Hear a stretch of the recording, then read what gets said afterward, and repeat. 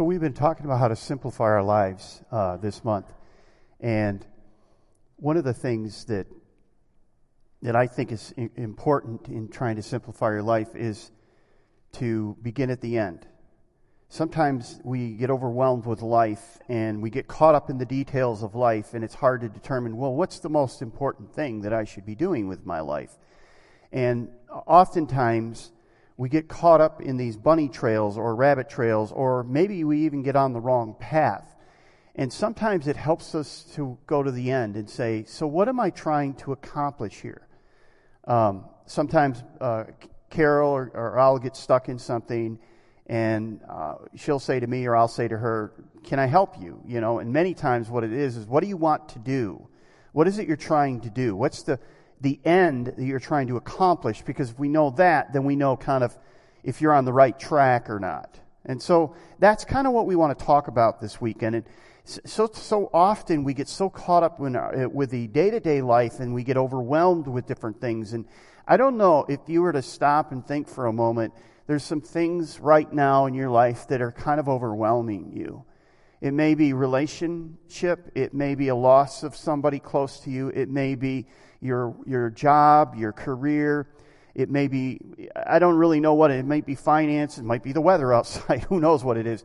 But you just find yourself kind of overwhelmed with it all. And I just want to suggest that that could change very quickly, because if you knew tonight, if you knew this weekend, if you knew that you only had a month to live, most of those things that you're concerned about, that you're overwhelmed with, would take on a whole different, you wouldn't care about most of them.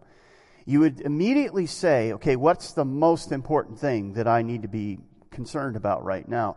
And in a sense, that sometimes helps clear all the clutter of the being overwhelmed with life. And it sometimes helps us to simplify and to say, what is the most important thing? I appreciated the video with Jim sharing wanting to leave a legacy. And we're going to talk about leaving a legacy, because I think that certainly is where you get to the place where you say, well, what do I want to leave for the people that I love? And what is it that I want them to remember me? And I think that's a good question to ask, because you need to ask that question now. And that'll help you to kind of figure out what your path is and what it should be. So we want to look at a passage this weekend from Philippians chapter 3. So you might want to turn along and follow along with me. It's Philippians chapter 3, and I'm going to start reading at verse 4. And I'm going to go about 10 verses. But we're going to just kind of walk through this passage a little bit and just glean what Paul has to say. And this is the Apostle Paul. He was very interesting, and he tells a lot about his life. And the way he kind of describes it, he talks about his life BC, before Jesus, and his life after Christ. So it's BC and AC, right? Before Christ and after Christ. And there's this dramatic shift that takes place in his life. And you can read about it in the book of Acts, where he meets Jesus on the road to on a road. And Jesus, basically says, Paul, why are you, Saul, why are you persecuting me? And but let's just read this passage, and you'll get an idea of how he breaks that into the BC life and the AC life. If someone else thinks that they have reasons to put confidence in the flesh, I have more. Circumcised on the 8th day, of the people of Israel, of the tribe of Benjamin, a Hebrew of Hebrews, in regard to the law, a Pharisee. In other words, mastered it. I mastered the law. As for zeal, persecuting the church. As for righteousness based on the law, fruit faultless. But whatever were gains to me, I now consider loss for the sake of Christ. What is more, I consider everything a loss because of the surpassing worth of knowing Christ Jesus my Lord, for whose sake I have lost all things.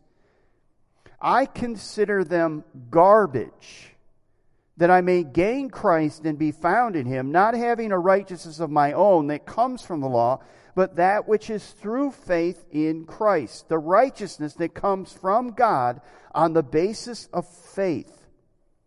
I want to know Christ, yes, to know the power of his resurrection, and participation in his sufferings, becoming like him in his death, and so somehow attaining to the resurrection from the dead.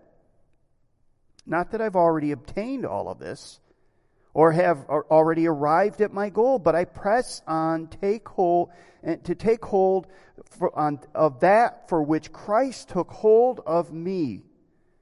Brothers and sisters, I do not consider myself yet to have taken hold of it, but this one thing I do, forgetting what is behind and straining towards what is ahead, I press on toward the goal to win the prize for which God has called me heavenward in Christ Jesus. So let's just summarize what Paul's saying here, because this is a lengthy passage of Scripture.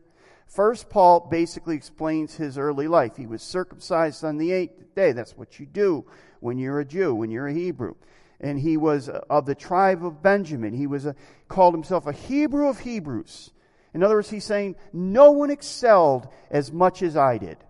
He would say, I was a Pharisee. Now, we think of Pharisee as a negative thing. Don't think of it as a negative thing. Think of it as somebody who is a master of the law. He understands the law. He is a student of the law. He is a theologian. He is an understanding of all the teachings of the law. But he also said he persecuted the church. A Hebrew of Hebrews. But he says all these things that he was doing, all these things that he thought were the greatest thing, and that he was way ahead of everyone else, and that he was on the right track, he realized that he was on the wrong track. He realized that he was excelling at things that didn't matter. In fact, he calls them garbage. Because he had a new pursuit, and his new pursuit was for following and knowing and serving Jesus.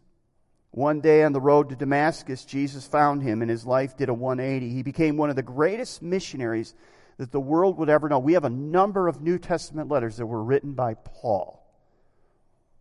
He uses a word, it's interesting, in this passage in verse 3. It's diako.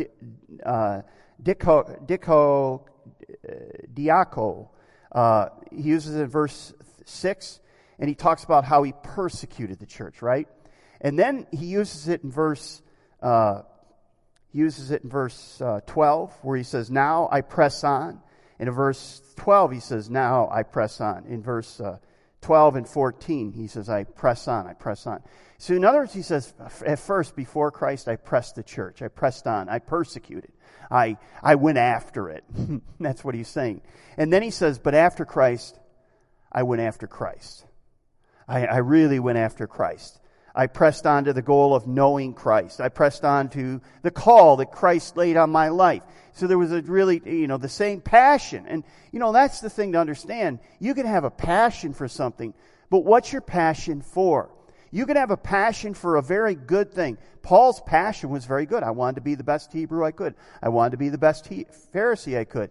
I hated Christians, and I persecuted. That in my mind was the best way that I could use my passions. And he thought he was serving God. He actually thought he was serving God, until one day God meets him on the road, and Jesus says to him, "Paul, why are you persecuting me?" And I'm thinking, Paul's going, "Persecuting you? I'm serving you." God. And so his life was turned around. Now, what did Paul find? He found that righteousness before God is not earned, but it's found by faith in Jesus Christ. That was a new thing, because he thought earning is what it's all about. I've got to earn my keep. I've got to earn my salvation. I've got to do the work. I've got to work hard. And what he found out was it was a gift. It was graciously given to him. See, Paul's life shows us, and this is important for us to understand, that everyone needs Jesus. No one is good enough. There's not a person in this room. There's not a person at this campus, at the Rocha campus, listening online. If you think you're good enough, if you just think you have a couple of bumps you got to knock off, you got to rethink that, because the Bible says very clear that we all fall short. We all desperately need a Savior. And Paul was one of the most righteous people that ever walked on this earth. And he basically came to a place and he says, all my self-made righteousness, all my pursuit of righteousness is garbage. In other words, it didn't get me to God. because I couldn't get to God. It was God getting to me. It was His grace finding me. And there was no probably more religious person you could ever meet. And yet he needed to be converted. If Paul needed to be converted, everyone in this room needs to be converted. Everyone at Roshek needs to be converted. Everyone listening online needs to be converted. But I think our passage brings out two of the most important questions in life. And that's what I want to focus the rest of our time on. I think there's two questions that we often ask in life. And they're kind of this: what's your life about? What's your life for? What makes your life significant? Why is your life important? These are the questions we generally ask. And the first one is this: what do you want to be when you grow up? Don't we ask kids this? What do you want to be when you grow up? Hey, what do you want to be when you grow up? Kids say, well, I want to be a fireman, I want to be a policeman, I want to be a doctor, I want to be a basketball player, I want to be a football player, I want to be a great actor or a musician, or, they get, the list goes on. And so I heard this story about a class of first graders, and they were given an assignment by their first grade teacher, and the assignment was to draw a picture, and we won't put it up yet. Draw a picture of the person that you want to be. So you had to write, who do I want to be, and then draw a picture of it. So this is the picture that she drew. All right? You get the picture? All right, so this is the letter that the mom sent in the next day. Because the little girl brought the picture home and said, Mommy, here's what I drew and took to school today. Okay? This is her letter. And apparently her teacher's name was Mrs. Jones. Dear Mrs. Jones, this is the mother speaking to the teacher, I wish to clarify that I am not, nor have I ever been, an exotic dancer. I work at Home Depot. The other day, I told my daughter how hectic it was last week before the blizzard hit. I told her that we sold out every single shovel we had. But then I found one more in the back room, and several people were fighting over who would get it. Her picture doesn't show me dancing around a pole. It's supposed to depict me selling the last snow shovel we had at Home Depot. From now on, I will remember to check her homework more carefully. It's true. It's exactly what she drew. Now, I don't know what your smutty minds were thinking. But the question I want to ask you is, what dreams do you have for your children? Most parents have dreams for their children. And you're thinking, well, I want them to be successful. I want them to be a doctor or a nurse or a lawyer or a peace officer or a business leader or a coach or an artist. Paul was successful. Absolutely successful. He was a Hebrew of Hebrews. He was a Pharisee. He was at the top of the ladder.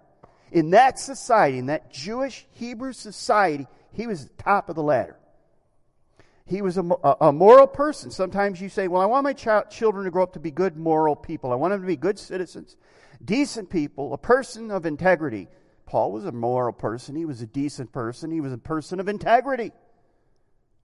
And he called it all garbage. Now, he wasn't saying that being successful in business or in arts or whatever it is, he wasn't saying that was garbage. He was saying that he misunderstood what his pursuit was. He was on the wrong path. You may even say, I want them to be a person of faith. I want my children to grow up to be people of faith. I want them to believe in God. I want them to go to church. I imagine Paul went to synagogue. I imagine Paul believed in God. I imagine Paul read the Torah, the law. Okay? But Paul would say, but I didn't get it. I didn't get it. So when we ask our kids, what do you really want to be when you grow up? We're often only thinking about their careers, their families, their accomplishments. Paul had all of these. And he called them garbage. Why? Because he forgot, or he didn't know, the most important thing. See, pursuing career, family, accomplishments, even faith without knowing and following Jesus is living life in the wrong direction. Paul said, I had to do a 180. I had to repent. I had to look to Jesus. I was on the wrong road and I didn't even know it. But I was on a moral road. I was on a religious road. I was on a good citizen road. I was on a successful mode. I was on the right road, but I needed to repent. Repent means that I turn from the direction I'm going and I turn to God. I do a 180. Now, most parents, their dreams are, I just want them to be on this road to success, this road of morality, this road of faith. And I just want to tell you, they can be on all three of those roads and be succeeding and be just like Paul. That's not what you really want for your kids. That's not what you really want for yourself. If you or the people you love grow up to be good, decent, moral, successful people, but they fail to know Jesus, you failed. Now, obviously, you're not responsible for the decisions your kids make. They have to make their own decisions. Hopefully, though, whatever your kids grow up to be, they will love Jesus more than anyone or anything. And if they do that, they will love their spouses, they will love their kids, they will honor their parents, they will be good and honest and hard workers, they will be good citizens of earth and heaven, and they will live the life they were meant to live. Let me ask you a question. If you had a choice between your child being super successful, super good citizen, good family person, moral person, a person who believes in God, whatever that means, or a person who is good person, struggling with things, wasn't kind of making it generally, but kind of plogging their way through life, but they had a real heart for the Lord. Which one would you choose? I mean, one that is doing well in every area, excelling in every area, but really doesn't understand who Jesus is. But one who does understand who Jesus is, but struggles. Doesn't always get it right. Doesn't always make it, do it the way you would do it. Or which one would you choose? Because I'm afraid, I'm concerned that some parents, Christian parents, are on this track here. And that's the BC track. That's the track of Paul before he knew Jesus. And he says it's all garbage. Because if you're living just this side of heaven, then that's great. But if you're living beyond this side of heaven, if you're living forever, then there needs to be another type of relationship with Jesus. Paul says this, very interesting. He says this, and you can write this down, Ephesians 2, 8 through 10. He says, "For it is by grace you have been saved through faith, and not of yourselves. It is a gift of God, not of works, so that no one can boast." Those two verses, 8 and 9, just rocked my world when I was about 18 years old. Because I was on a path of kind of being a moral, decent person, hoping that I've done enough to be acceptable to God. And I read those verses and I realized it wasn't I was on the wrong path. And I was shocked by that because I spent my 18 years of my life thinking that was the path. And then all of a sudden, somebody pulls the carpet out from under me, and I'm going, what is going on here? And I realized it wasn't because of what I was doing, my good efforts, or even believing in God. James says the devils do that. I really didn't have a relationship with Jesus Christ. I didn't know Jesus. I knew about Him. I knew of Him. I knew things that He was, but I didn't know Him. And I gave my life to Jesus, and it changed my life forever. And no, it wasn't like, okay, now you're going to be a pastor. No, it wasn't anything like that. But fundamentally, I did a 180. I had a BC, AC change. Before Christ and an after Christ change. But then Paul puts this verse at verse 10. "For we are God's handiwork, created in Christ Jesus to do good works, which God prepared in advance for us to do." So what that tells me is, unless you know Jesus, unless He's your Lord, unless He's your Savior, unless you've given Him your life because He gave His life to you. Unless that has happened in your life, you will never find the reason you were created. You will never understand why He placed you here and what your role is. And by the way, that doesn't mean necessarily you're going to become a missionary, a full-time pastor. That's not the point. The point is you will never find your purpose in life until you find the one who gave your life purpose. And I think that's the thing. We heard that in Jim's words about his grandkids. His point isn't, I hope they all learn how to play instruments and be able to sing songs. That wasn't his point. You heard his point. What was his point? I hope my kids are with me in heaven. I hope my grandkids are with me in heaven.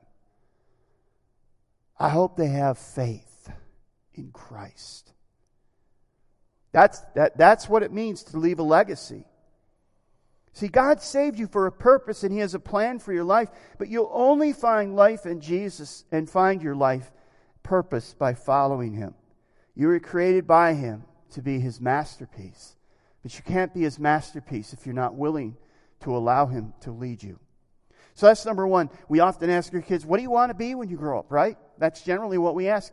And all those things, all those pursuits are good things, but they're not. If we want to simplify our lives, we have to say, what is it we really want for our kids? What is the most important thing? And what choices are we making today in the lives of our kids today? Are they choices so they can be successful apart from Christ, apart from knowing Jesus? Or are they kind of based on, hey, this is the most important thing. If we can fit those other things in, great. But this has to be the cornerstone of what we're leaving, the legacy we're leaving with our kids. And you know what my concern is? I feel like parents are moving away from that. I do. It concerns me.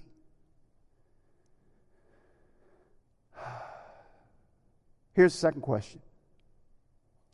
How do you want to be remembered when you die? I've done hundreds of funerals.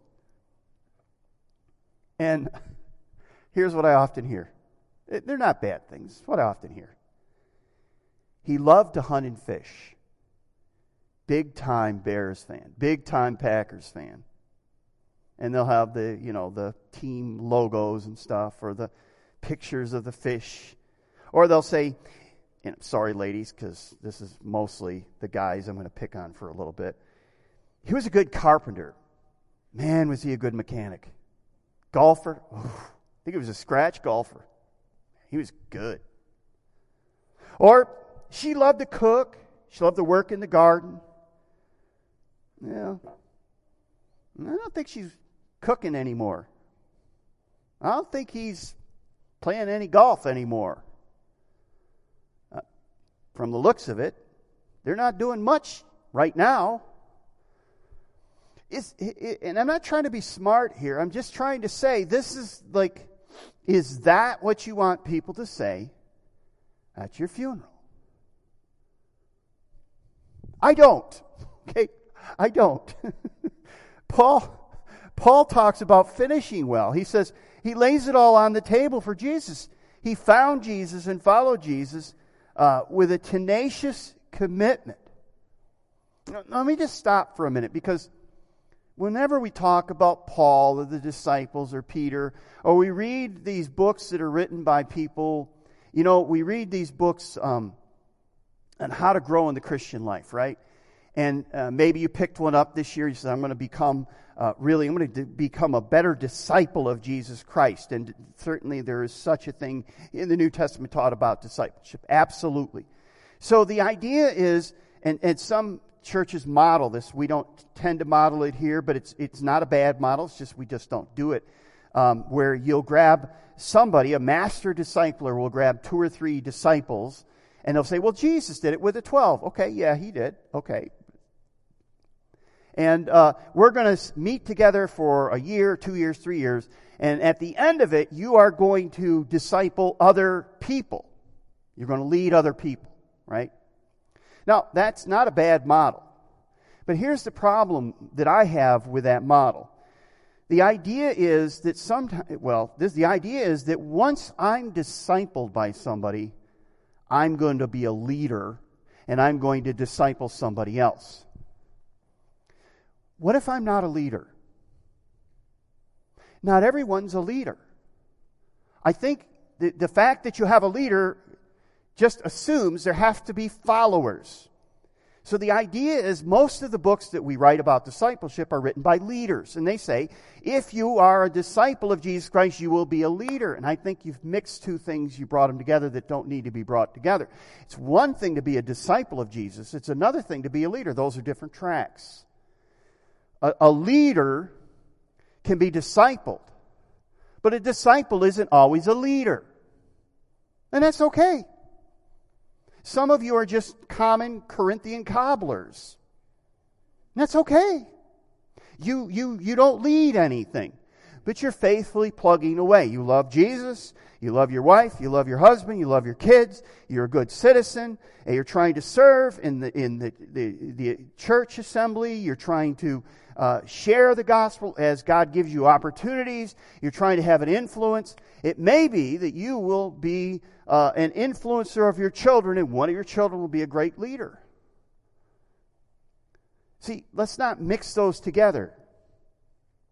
All leaders are disciples, but not all disciples end up being leaders. And I think that model, sometimes we feel bad because we get done with the messages, you all need to go out and be like Paul. Hey, guess what? I'm not Paul. And neither are most of you, I guess. We're wired differently. It's okay. It's not wrong. It's just different. We're not all leaders. But we can all be followers of Jesus Christ. We can all be disciples. We can all be Corinthian cobblers. We're not all going to be like Paul or Peter, but we can still serve Jesus faithfully and finish strong. And God loves Corinthian cobblers, faithful followers who plug away at loving, following, and obeying Jesus. So there's 3 questions that I think we'll finish with, and I think they're in your notes. 3 areas you need to finish well. The first one is, you need to finish well in your career. Sadly, we have a number of pastors that just are blowing up lately. And it's just befuddling to me that that's happening, but it is happening. And I'm not going to pick on pastors, basically, because there's plenty of other people that are just blowing up. And I don't understand it. Hopefully you finish your career well. You work hard, you have a track record, you have given a good word, you have been a good testimony of Jesus Christ in the workplace, and you have done a good job. Secondly, you need to finish well in your relationships. We need to finish well in all of our relationships with our family and our friends and our coworkers. We need to do whatever is in our power to live at peace with others and to love and forgive them. And we talked about forgiveness a couple weeks ago. But the point I want you to see is that your role is not to hold hard feelings or anger or try to get justice or retribution. Your job is to live at peace with people, not to put walls up to keep the walls down. You can't help what people on their side are doing with walls and how they behave and act. But you can change the way you behave and the way you act. So finish well in your relationships.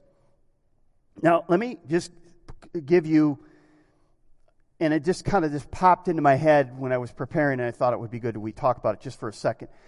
I think that you ought to have what I call a temptation exercise.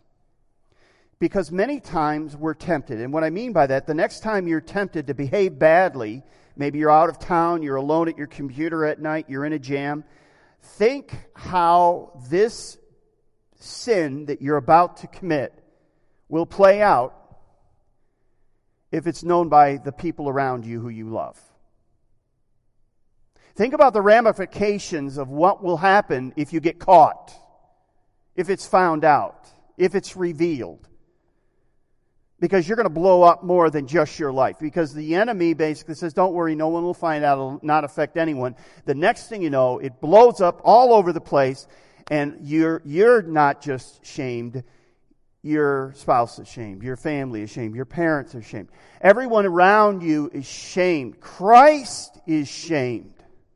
Think about that before you fall for the lies of the enemy that says it will not hurt anybody, it won't do any damage, no one will ever find out. It's amazing to me what's happening in our culture today. And I'm not making a statement, a moral statement here. I'm just describing something. All right, so let me say that one more time. I'm going to say something. I'm going to describe something. I'm not making a moral or a political statement here. I'm just saying what's going on in our society today. If you ever wore blackface and you're in some sort of public office, you may as well resign right now. Because our culture basically says that's unacceptable. Okay? I'm describing here. I'm not telling you what I think about it. I'm just telling you that's it. So there are things that people have done in their past that they thought, well, this is harmless. This won't matter. And it does matter. It's coming out today. And people that have done things in the past, all of a sudden, I'm running for this office and all this stuff comes out. Maybe you saw on the news about this man who is a Native American in Washington and this other young man. I don't know what was going on there. I don't understand. So again, but what I see now is this man, his whole life has been brought out, dredged out before everyone to see. He's a criminal. He did this, he did that. And all I'm saying to you is, that sin that you think no one's ever going to find out about, oh, they will. And it's going to destroy your kids. And it's going to destroy you. That's what the enemy doesn't want you to think about. So, you want to leave a legacy? Think about that before you do something dumb. Here's the third one. Finish well in your faith. Paul says this. Finish well in your faith. He says this, for if I am already being poured out like a drink offering, and the time for my departure is near. I have fought the good fight. I have finished the race. I have kept the faith. Now there is in store for me a crown of righteousness, which the Lord, the righteous judge, will award to me on that day, and not only to me, but also to all who have longed for His appearing. Paul basically is saying, to the best of my ability, I have finished the race. I have finished my faith, and I've done my best. John Maxwell says, nobody finishes well by accident. And that's why I said, you have to, if you want to simplify your life, you begin by saying, what do you want to be when you grow up? And secondly, how do you want to be remembered? And many times that will clarify all the other things that you're concerned about and all the other things you're overwhelmed about. You say, is this the most important thing in my life right now? If I had a month to live, would this matter? Determine that your legacy begins today. Because it does. And it's never too late to leave a great legacy. It's never too late to take responsibility for the mistakes you've made, for the sins you've done, for the pain you've caused. Isn't one of the things in alcohol, I don't know what step it is in AA, is that you go and you apologize to the people you've harmed? Well, maybe you need to do that. I don't know. But you're leaving a legacy today. The question is, what legacy are you leaving? Paul says, I finished the race. I handed off. And what are you handing off to your kids? What are you handing off to the next generation? What are you handing off? Or are you handing off anything? Have you dropped the baton in the middle of the race? Well, pick it up and let's go. Stand with me. Let's pray. Help us, Father, because this is so important. And it really does help us to cut through all the things, the noise of life, the busyness of life. Help us to focus on what is the most important to do. Help us to weigh the decisions we make by how it's going to affect the people around us and our legacy. and your legacy in our life. We need your help, Father. We can't do it without your help, but we ask for your help, and we ask for your guidance because we need it. We need your Holy Spirit to make us quick and aware of what is going on. Help us sometimes, Father, when we're busy and we're overwhelmed, to open the door when you knock and to allow your Spirit to speak to our soul about what we need to do at that moment. Help us to be cognizant of your voice. Guide us, Father. We need your help. We pray this in Jesus' name. Amen.